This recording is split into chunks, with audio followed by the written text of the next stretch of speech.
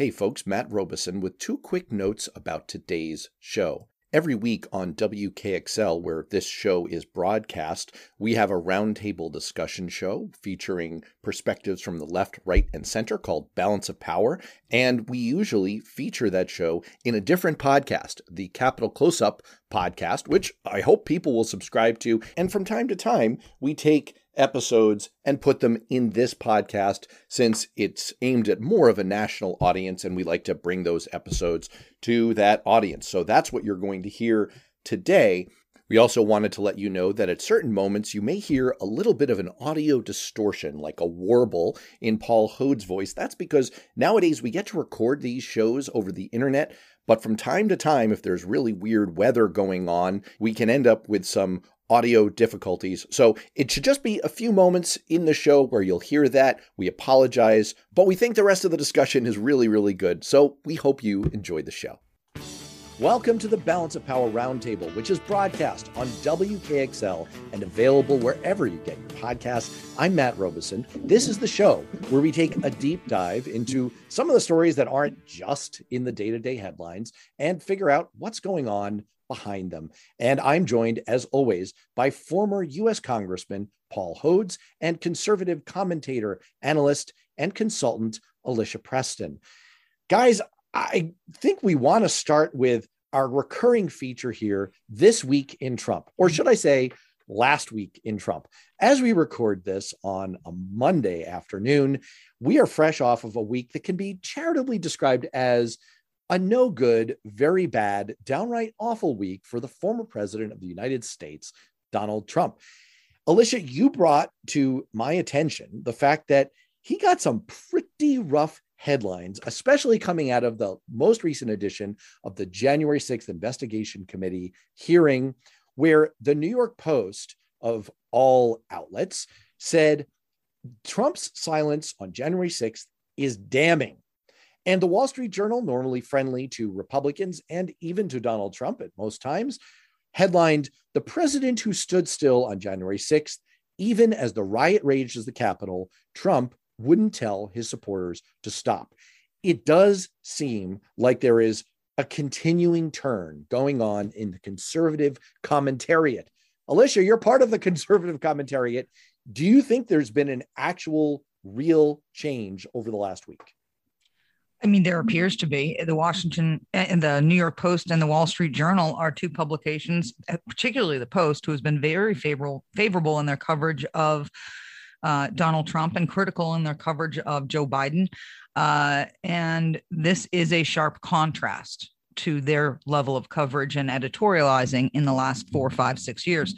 So, something happened. Was it Thursday's January 6th committee hearing that, enough's enough? Or was it just a culmination of the past several weeks? Let's not forget, in June, the Washington Examiner, another conservative publication that had always been very favorable of Donald Trump, did something similar. They were kind of one of the first conservative publications to come out and say something like this. And it also could be that we're starting to hear talk about what's going to happen in 2024. And so this could be a way to say, look, bro, not this time. Let's go. Let's move on. You know what I mean? And try urge him potentially not to run. But it could be all those factors in play. But it certainly is. It's an interesting turn of events. And just to follow up with you before turning to Paul for a second, when the hearings launched, we did a little curtain raiser episode here, and we talked about what would the standard for success be? Like, how could we evaluate whether or not these hearings have been worthwhile, a good enterprise for Congress to actually go through? Now, Republicans have tried their darndest to say that these are worthless, no one's paying attention, and they've tried to make the goal line here be, well, if you don't end up convicting Donald Trump of a crime, this is just a witch hunt. I have to say, and I want to give you credit here, you have been a very strong voice in a different direction. You do find some value in this. You do very much put the blame squarely on Donald Trump for everything that happened in the run up to January 6th. The big lie, the responsibility he has for twisting our politics, for bringing us to the brink of total meltdown of our American system, and on January 6th itself. So I want to ask you, now that we've reached this point, and maybe we are seeing a bit of a turn in your direction from other conservative commentary outlets, do you think that this enterprise of the January 6th hearings has added something valuable to American discourse? Have they been worth it? Probably. I don't think the response that we're getting from people, including, the New York Post and the Wall Street Journal, is they might be writing specifically about findings from this committee. I think what we're getting from the masses who are starting to say, can we look somewhere else for 2024, is just kind of an ugh. Hey, we're tired of it. I don't think it's one person's testimony or one thing that came out of the committee. I think it's just continuing to constantly hear the negativity and did you hear about this piece and that piece? And there's just like ugh factor of wanting to move forward in a direction. Paul, what's your take on this? Obviously, it doesn't take much of a push for you to go to the Trump is terrible camp. But obviously, as a consumer of all of this from the Democratic side, the big D Democratic side, do you think something palpable has changed, or is this kind of more of the same? Have we crossed some kind of a line when it comes to sort of our collective evaluation of Donald Trump? Well, according to some polling I saw recently, the committee's work has been popular viewing, but not necessarily dispositive in terms of a major change in the way people think. So that's kind of interesting. So to that extent, with the mass of the electorate, maybe it's still not the top issue for people when they're thinking about what's coming up in the midterms, et cetera. However, for the chattering classes who are paying attention, the steady drumbeat of evidence, including in the last hearing, Mitch McConnell laying the blame on the president, Kevin McCarthy laying the blame on the president, more Republicans testifying, and this picture of the combination of an unhinged president and then a purposefully neglectful president who purposefully stood by while people were being hurt at the Capitol, may simply be too much for those who are paying attention.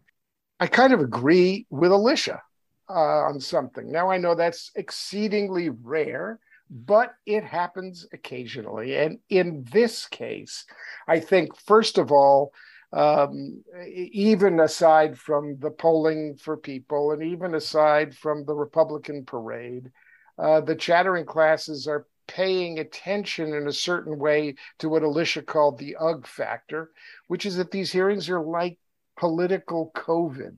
They keep going on and on and on, and you can't escape the effects. Just when you think it's safe, comes something else, a new variant. And all these political hearings are like a new variant for the Republicans. We're deep into variant number 8 for Donald Trump. And whatever the Republicans can stomach, it just may be that the establishment Republicans, to the extent that the Washington Post and the Wall Street Journal and some of the right-wing media are establishment Republicans, they've had enough. They've had enough. Well, I think you both have it right, that essentially these hearings have served as a political accelerant within the Republican Party for a trend that was already beginning. And if you look at the polling on it that you alluded to, Paul, you can see the antecedents of this going back to last year, a very slow separation between the Republican base and Donald Trump. Going back to 2016, there was polling that showed that 62% of Republicans literally could not think of something that Donald Trump could do that would cause him to lose their support. He could have done what he said he could have done, walked down Fifth Avenue and shot someone and not lost a single vote. We are beginning to see a separation occur there. And to the extent that you now have media outlets that are followed and read and listened to in Republican circles that are saying what the candidates themselves cannot, because make no mistake, you still can't come out in Republican politics. It's like coming out of the closet. You can't come out as anti-Trump these days and survive. That's still not smart political positioning. It's not survivable political positioning. But now you're getting headlines like these from the Wall Street Journal and the New York Post, and even some questioning stuff on Fox that gives a little bit of political ammunition and permission to Republican leaders to say, we love you, Donald. Thank you for your service. You're the best. We appreciate everything you do. Oh, look, Ron DeSantis time. And you're beginning to see commentators say that kind of thing too. Andrew Sullivan, the noted conservative analyst, came out with a column last week that basically said just that. It's like, hey, isn't Ron DeSantis awesome? And that's kind of the page that you do see beginning to get turned within Republican circles. This idea that, you know what, maybe it's just time for a change. It's just time for a new generation of leaders. And on that note, Alicia, you brought to our attention a headline from the AP, a story that you thought was really interesting on that note. Why did it catch your attention? What did you have in mind? Well, it's talking about needing new, maybe younger, fresher leadership in our big elected positions in Washington and in our states. And I think it's true. Look, I've been saying for a while, these guys are just too old. And then if you look at the age of our Senate and the age of our Congress, and we need some fresh blood in there. We need some new ideas in there. We need some new energy in there and in all of these offices. And, this piece kind of took a look at that, and candidates running in various districts who are younger, 30s, 40s, 50s. And it makes sense to me. At some point, things aren't going right. You don't keep going down the same road.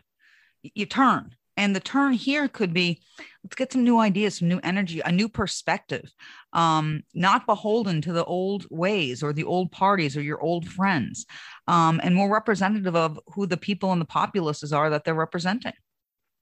Paul, I don't want to put you in a rough position here, but you have attained a certain age. It's north of 70. And so I feel like I'm setting you up to throw your fellow septuagenarians and septuagenarians plus under the bus. I don't want to do that. But what's your stand on this idea that, we just need a wholesale turn? Whenever you put in a whole new lineup, you call it a wholesale, like in basketball or football, just wholesale your whole lineup. Do both parties need a wholesale here?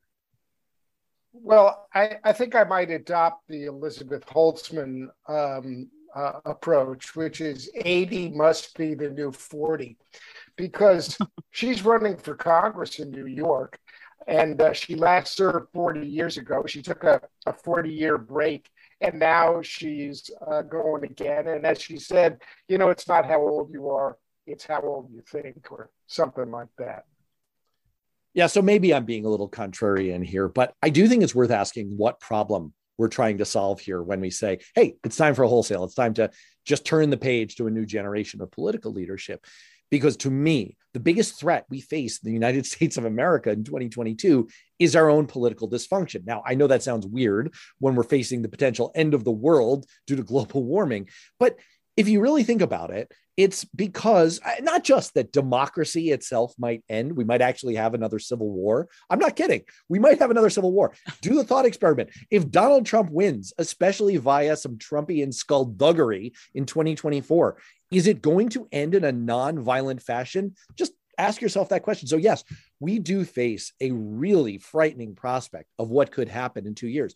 But I'm not just referring to that, because those kinds of global challenges we faced, like global warming and the seriously limited economic opportunity for young people in this country, and the massive debts we face, $32 trillion in debt, insolvency to the tune of 80 something trillion dollars in the Medicare trust fund. We did a whole show about this. It's scary stuff, people. All of those problems only get solved at the federal level, and only by a federal government that is functioning. And we cannot take on these massive challenges unless we have a functioning political system. And I have to wonder just a little bit, just going back a little bit to listeners old enough to remember the 1996 presidential campaign. Bob Dole was mocked when he said in his convention speech that he wanted to be a bridge to America's past. Well, the Bill Clinton campaign jumped all over that. They said, well, we want to be a bridge to the future. Nana, nana, foo-foo on you. But that's exactly what Joe Biden was trying to sell in 2020, wasn't it? He was trying to say that he could be a bridge to a different American politics of the past. And I wonder, seriously, it's an open question. If we were to turn the page to leaders who were formed in the mold of today's far more partisan and ugly political warfare, if that would actually be helping us. I don't think that Biden has been successful in bringing us back to that politics of the past. But if we had a new generation of political leaders ascendant who have been part of this trenched partisan warfare that we are experiencing right now, will we actually be better off? I'm not so sure. Look, the challenge is, let me just say, the challenge is that we're a nation that looks forward. We're a nation that's always talking about the future. And wisdom be damned, experience, who needs it? It's easy to throw out the baby with the bathwater in terms of age. This is not necessarily a defense of people who are doddering and too old to think straight. But when it comes to government, really, it's not that heavy a lift. And sometimes wisdom counts. On the other hand, having the perspective and experience of young people is also really, really important.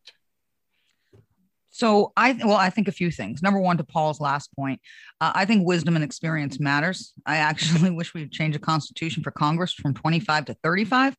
I think people who have business or real life experience should be considered into these positions. If you've never paid taxes or had to come up with childcare or anything in that realm, you don't know what you need to do to help those who do. And that goes to answer a question you posed, Matt, which was, what problem are we trying to solve? The problem we're trying to solve is that we have officially gotten to a point where our leaders in Washington no longer represent or reflect the masses, the populace itself. People who have been in Washington for 40 years and regurgitate the same ideas over and over and over again. And they're so partisan. And yes, some people are so partisan. Most of us are not. And, that's why they get stuck in Washington. And the far left is like, the only thing you people care about is saving the planet, which I care about saving the planet. I'm an environmentalist Republican, but you're the far pro-planet I'm a pro-planet. I would like to go on record saying I'm pro-planet. And the far right's coming up with some far right stuff like, oh, maybe we should, I don't know what they're doing, overturning gay marriage or something, which while I'm opposed to, my point is this isn't what we're focusing on anymore. They are so out of touch. Like almost every single one of them in Washington, D.C. are so incredibly out of touch with the masses.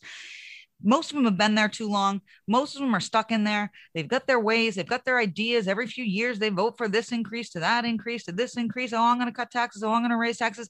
And we need something new and new ideas because America is not in a great place right now. We're not in a great place. We're not in a great place economically. We're not in a great place financially. And we're not in a great place as a society culturally. And so I just think doing what we've done for the last 100 years, let's try something new. Let's get some fresh blood in there. But yes, no, to Paul's point, because I know there are like 24-year-olds running for Congress right now. And I'm like, just like I say Donald Trump and Joe Biden are too old, I say they're too young. We need that stuff in the middle. The people who have experience, but they don't fall asleep in the chamber. That's all. Can I just come in here to say that I'm in fervent agreement with you? See, here's some bipartisan agreement that the American Look, this is how you do it, guys. This is how you do it. We strongly agree on 2 points. One is that the age bracket that should be politically ascendant right now is people in their 40s. I mean, Alicia, do we agree on this? Absolutely. Oh, yeah, we do. It's not self-interested at all. Don't think that. The other thing that I hear you saying is that politicians in diapers should be changed regularly and for the same reason. And I think it goes to the point that it's not necessarily the case that age is an unalloyed detriment or asset, right? It's you can have new ideas. You can push the envelope. I mean, look, Bernie Sanders, as much as I disagree with where he is politically, I am not a socialist, folks. As much as I disagree with a lot of his political philosophy, I have to credit him. Sanders is not a socialist. He is a democratic socialist. There is a difference. There is a difference. Well, I can't tell what it is. I'll tell you that much. I've said my piece. But I will say this. Keep going. Young people vibed with him because he was pushing the envelope in terms of some fresh thinking. Well, with some old thinking, let's be clear. But he was changing the political conversation. You can do that and be old in calendar years. You can also be young and be wise. But if you really want the sweet spot, I think what Alicia Preston is saying is look to leaders in their 40s. You would say Ron DeSantis. I'd probably say Pete Buttigieg. We'll have to leave that disagreement there. Let's talk about a race for the U.S. Senate that is prominent in New Hampshire, where we're on radio, and prominent across America because it is one of the most closely watched races this cycle in 2022. It's the race for the seat in the U.S. Senate currently occupied by U.S. Senator Maggie Hassan. Full disclosure, I really like Maggie Hassan. She and I go back a long ways with Paul there too. So I'm going to try to be very objective about this, but I personally like Maggie Hassan. That being said, she has been considered a political goner for the better part of a year. Why? Because it's a bad, rough cycle for Democrats, and she occupies a notoriously swing seat. It was a seat that you once ran for, Paul Hodes, and you experienced the very worst of how the swing can swing against you when you're in a rough cycle for Democrats. For people who don't know what I'm talking about, just Google the 2010 cycle. You will see exactly what I mean. So that's the setup. Maggie Hassan has been considered a rough go for her at best, the whole cycle. But now we're beginning to see a number of articles emerge that are saying, wait a second, maybe she's actually got a pretty good shot here. There was one in Axios and then an in-depth analysis by Nate Silver in 538. Paul, that 538 article particularly caught your attention. What stood out to you? What should our national listeners understand about this race and about Maggie Hassan's position that maybe they didn't know from a 30,000 foot level? Well, you're right. Thanks for all those great memories about my disaster in 2010. I don't think Maggie is quite facing the same kind of environment that I faced in 2010, number one. Number two, things are not quite as bad for Democrats, as bad as they may be, as they were in 2010. Number three, the people who run against her are a veritable clown show on the wrong side of issues for New Hampshire. And number four, New Hampshire is a genuinely swing state. So she's got a really good shot. She hasn't been caught with a dead girl or a live boy in her car. So, she's probably okay. And I just want to cut in here. And speaking of headwinds, we are recording this during a thunderstorm, and you may have just heard a little bit of audio distortion there on former Congressman Hodes. Sorry, folks, we are doing our best with what nature deals us. Democrats do their best with rough political headwinds. We do our best with rough actual headwinds. Alicia, you actually served as the moderator for a debate among those Republican U.S. Senate primary contenders. And one of the points that both the Axios and 538 article made is that New Hampshire has a very late primary. It happens in September. And one of the features of that late primary is that it leaves relatively little time for the primary winner to collect her or himself and make the charge for November. But you have a better finger on the pulse of what's going on the Republican side than anyone. What did you make of those articles, those analyses? Where do you think the race stands? And do you think that it's a problem that there isn't a clear front runner that's necessarily emerged on the Republican side yet?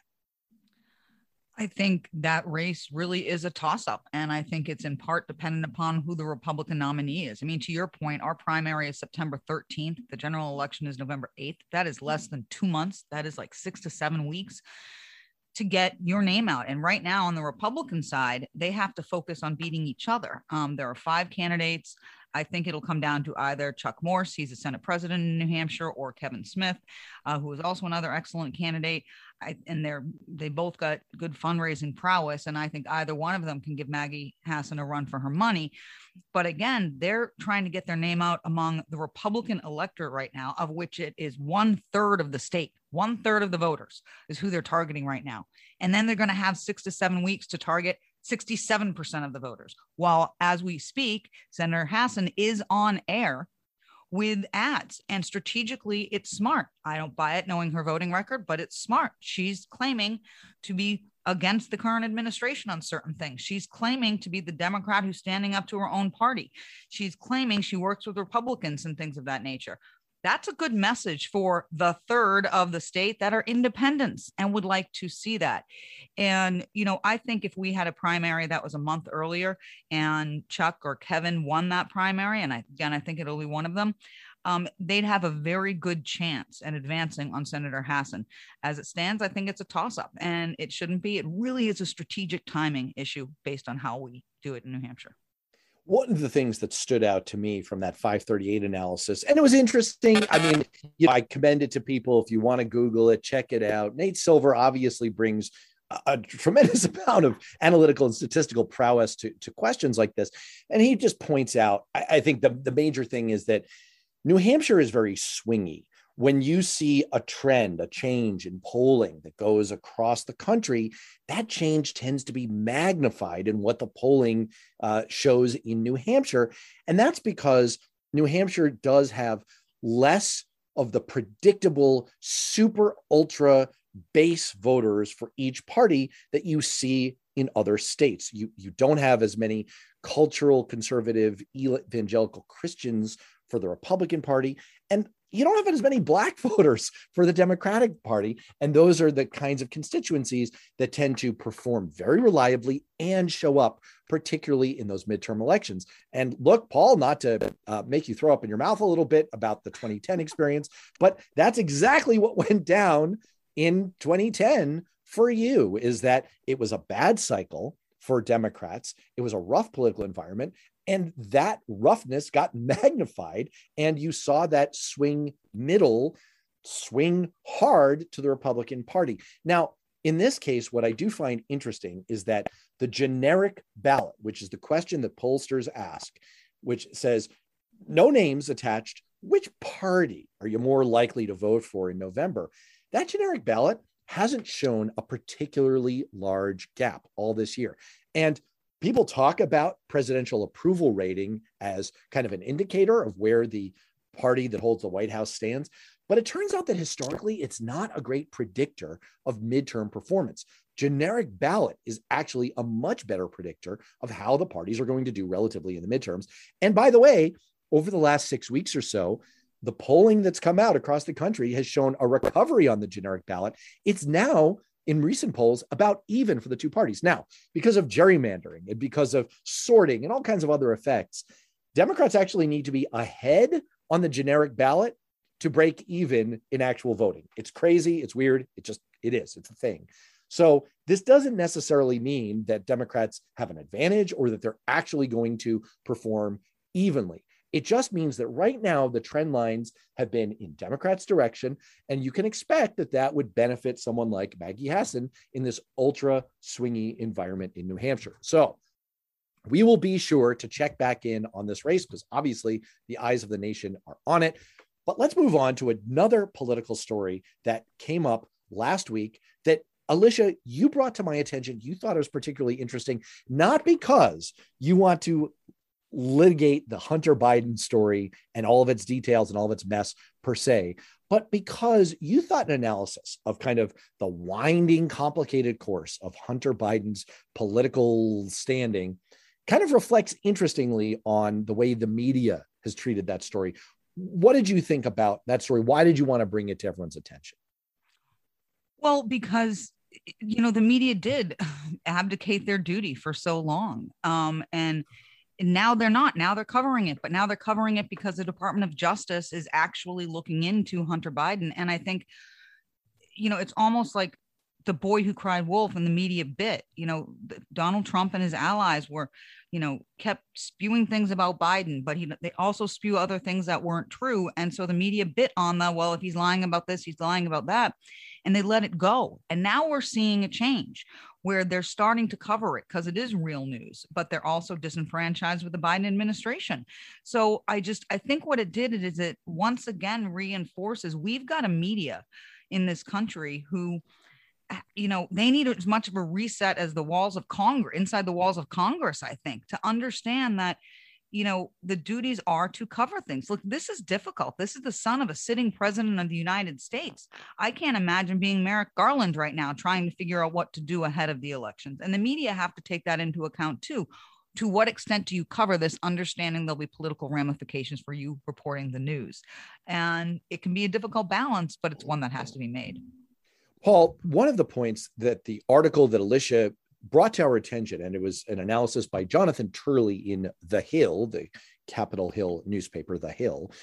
One of the points that Jonathan Turley made is that the reason in part that the Hunter Biden story was, for lack of a better word, suppressed in the run-up to the 2020 election, that it wasn't covered and that it wasn't prosecuted at the time, is because of understandable prosecutorial discretion exercised on the part of law enforcement and the guidelines that they should not do anything that would tend to interfere in an upcoming election. And also the judgment by the news media that this story had enough wackiness, had enough questions about where it came from. Was it a plant? Was it Russian disinformation? Was it a Rudy Giuliani cook-up job? That it would be irresponsible to report on it right before this highly consequential presidential election and throw the results of that election into question. Plenty of time to report on it after the fact when they have sorted out the details, especially because there, at no time was there an implication that Joe Biden had done anything corrupt. It was more a question of Hunter Biden's behavior. Now, as always, you are a former assistant attorney general, a former prosecutor. You've prosecuted white collar crimes. You've prosecuted financial crimes. You've prosecuted the kinds of crimes that Hunter Biden is now alleged to have committed. What do you make of that decision on the part of prosecutors and the news media now that we've had about 2 years of retrospect on it? Do you still think it was the right decision? Or do you think, as Alicia says, that we've got a real problem with the way the media is treating this story and stories like it? Prosecutors, especially at the federal level and the DOJ, are always or should always be concerned about appearing too political in their prosecutorial decisions. They don't want to get involved in politics. They want to make pure prosecutorial decisions. And it may very well be that because it may simply have been that they didn't have enough evidence to move forward with either their investigation at the time or a decision about prosecuting. And now maybe there's evidence, maybe this is a put up, maybe it's a witch hunt, maybe it's a snore. We don't know at this point. There are all kinds of people with all kinds of theories about what's going on. And I don't want to get involved in both sidesism, but you also saw the DOJ kind of taking a similar hands-off approach on some stories about Trump and his family way back when he was a candidate. So I think in general, prosecutors want to keep out of the politics, which will taint a prosecution or an investigation. For my part, I will focus. I don't have the same perspective that you have on the prosecutorial side of this. And that was most of what the Jonathan Turley analysis was about, less about the media side. I will say that it's awfully easy to forget now with a 2-year gap. And this was such a complicated and weird story at the time. It's easy to forget just how complicated and weird it was. But back in October 2020, what we were talking about was the revelation that there had been a laptop that was alleged to have been dropped off in a Delaware repair shop owned by a blind proprietor who thought that it belonged to Hunter Biden and that had contents, some of which appeared to be genuine, some of which we had no idea if they were genuine or not, or if they represented, since we had no idea where this laptop had come from or whose hands it had fallen into in the interim. Could this be Russian disinformation? Could it be something that Rudy Giuliani had cooked up because he was in fact tied to this coming to light? The reporting on this that was done, the New York Post, their news division wouldn't touch it. The reporter, they made a newsroom decision that there was not enough solid evidence about what was going on here to report it out of the news division. So they shunted it over to the opinion section to bring this up. That's the kind of lack of confidence they had in this story. All of that understood. I don't think that the media's decision to go very, very light on this story at the time was the wrong decision. We know for a fact that there were scads of media disinformation planted by Russia in the 2016 cycle, and that they were making every effort to do so again in 2020. Now, we have since learned some things in the 2-year gap since this story emerged. We've learned that probably a lot of the information that's on that laptop is genuine. It does represent files that belong to Hunter Biden, that originated with Hunter Biden. The laptop itself, the physical piece of hardware, may actually have been Hunter Biden's. But forensic analysts who have looked at all of this information still can't verify where a large percentage of it came from. And, look, in intelligence circles, if you're captured and you're under interrogation, the strategy that you are taught to employ is to give a mix of real information and false information, because it's awfully hard to tease apart what's true and what's not. And that could very well be the case here. So look, I don't know. I literally don't know. I continue to think that the media's treatment of this has been more or less appropriate, and that we really need to rely on prosecutors to do their job. And if he's committed crimes, prosecute him, put him in front of a jury, have them render a verdict, let justice be done. You know what could have closed that 2-year gap of media coverage or lack thereof? Something we used to know in this country as investigative journalism. They could have looked into it. They could have investigated it. The New York Times has reporters on things for 2 years before necessarily reporting on it, investigating it. That's what, Woodward and Bernstein, they're pretty famous because they did investigative journalism, the really hard stuff, to find stuff they didn't want to find, but needed to be found for the good of the American people. Now, this isn't about the good of the American people because it's Hunter Biden, not his father. And to my knowledge, to your point, I don't think Biden himself is implicated in any way as having done anything wrong in association with his son's business activities. But it should have been looked at, and it should have been looked at by an unbiased media, but they didn't want to. They turned their head. And what's the craziest part of the story, because you're right, it's a really weird story, is what we know now is most of what was said is true. And let me ask you this. Would we even be talking about this if his second name wasn't Biden? Would this even be a story if it wasn't? Okay, no, so he wouldn't have access to commit the crime. The Republicans, the Republicans wanted to tag the president with this. That's what's been going on. If your adult son didn't have enough to even think about it, then they didn't have enough. I believe the adult children of a sitting president of the United States of America with potential criminal activity, financial crimes, abuse of using his father's position in order to gain financially from foreign governments. Yeah, that's pretty pertinent. And I'm willing to bet, Paul, if Donald Trump Jr. were doing those kind of things, you too would find it nationally of interest. Well, he is doing those kinds of things, and we do find it of interest. I will just footnote here that since it is of interest. It's an entire crime family. Yes, I find that of interest. But I will say that since you invoked Watergate and the Washington Post, they have done a fair amount of investigative journalism after the fact. Now, again, the controversy here, I think, I'm not trying to put words in your mouth, was the story handled appropriately at the time? And I've made my case that I think it was. I think given the questions about where all this came from, the fact that Rudy Giuliani was so thirsty to make this a thing as an obvious deflection, I think that in itself shows that, yeah, this was, but but there has been subsequent investigation here. And, what the Post has found is they have been able to verify some of the information.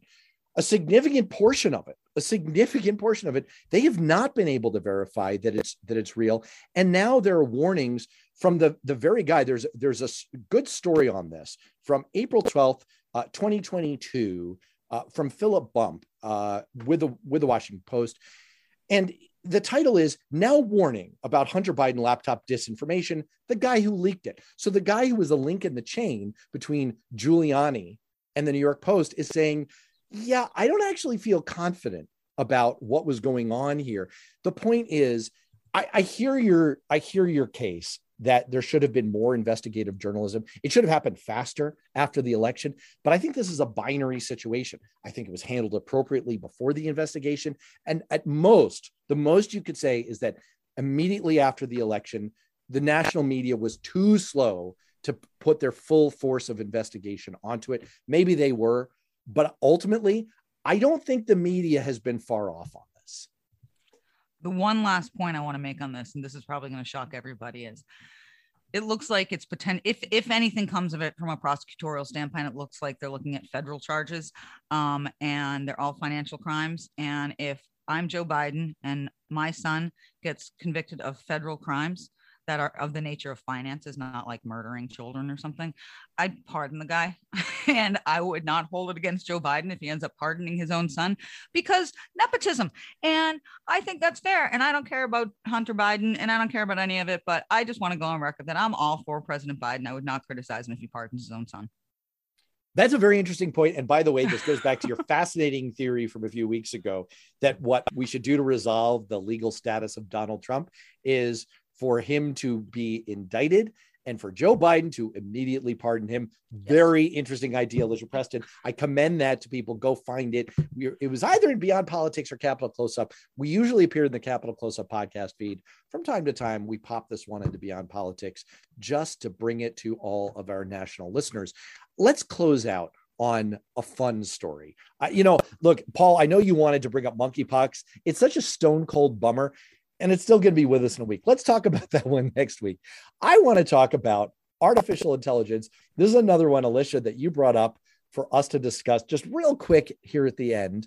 There was a story that emerged over the weekend that Google has gone ahead and fired Blake Lemoine, the engineer who said that its artificial intelligence system, and it's pronounced Lambda, it's big L, little a, MDA, which is their chat bot, essentially.